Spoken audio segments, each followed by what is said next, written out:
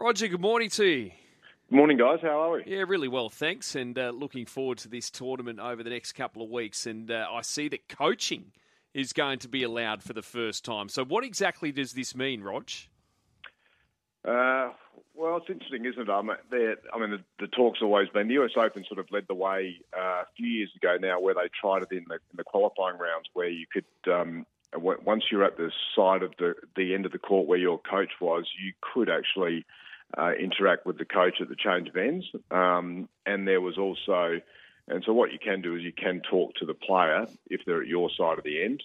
You can comment to the player. You kind of so it's something that's been going on. Does it change does it move the needle? I'm a bit of a skeptic here because, yep, I used to say things on the court. There's no doubt about that. But to sit and actually have dialogue with your player, you better have the authority. For some of the coaches that are travelling with players are their friends, their club coaches. They probably don't have the license to really make an impact when the player's on the court. And also I think there's a really big thing for the player to work it out while they're on the court as well. I like the fact that our sport has the ability for a player to actually problem solve through the journey without the coach's commentary. And I'm a little disappointed if it moves, if it continues to move fully to the other end, just for the spectacle of for TV.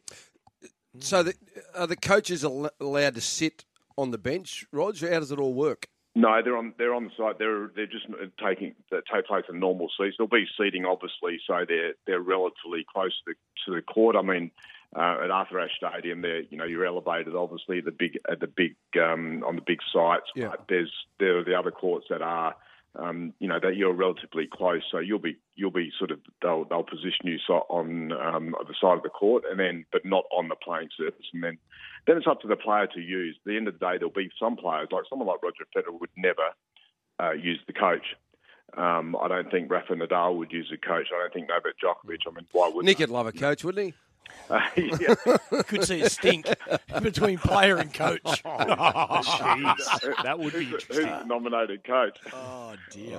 So I love, is there any, they've talked about how to actually do this.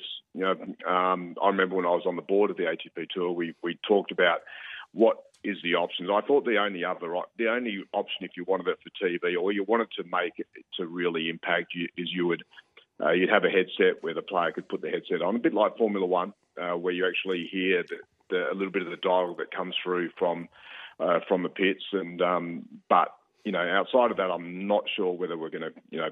I think if you did all the data on it, if the player was down and they spoke to their coach, they do it on the WTA Tour, where you're actually allowed to go out onto the court and you can ask your coach. But very rarely does it. The percentages where it completely shifts and change the momentum of a tennis match. Okay, as for the actual tournament itself, well, no Novak Djokovic, Serena Williams' last tournament we expect before she doesn't want to use the R word, but we expect that this will be it for Serena. So when you look at the overall winner, who are you gravitating towards, Rog?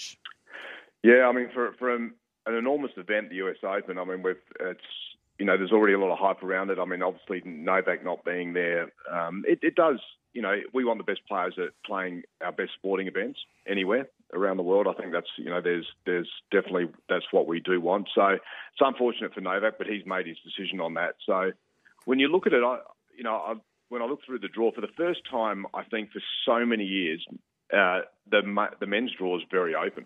It's one of those draws where Medvedev hasn't yet found his true form as number one player in the world. I still think he's one of the top two favourites. But with Rafa comes off an injury, and so his form coming into his hard court form is not always magical. It's not like him coming into the clay court season into the French Open where he wins tournament after tournament, so he builds that momentum. So generally, Rafa comes into the US Open with not a lot of momentum on his side, and he tries to find that through the tournament. But so on the men's side of it, you do look at it and you think, it's quite, there's quite open with Alcaraz, the young Spanish guy, Casper Ruud, Tsitsipas, Yannick Sinner, young Italian. Nick's obviously in there as well. He's in the section with Medvedev, so it would look like he would have to take on Medvedev in a fourth round if he gets through there. So he plays Kokkinakis the first round, so it should be interesting.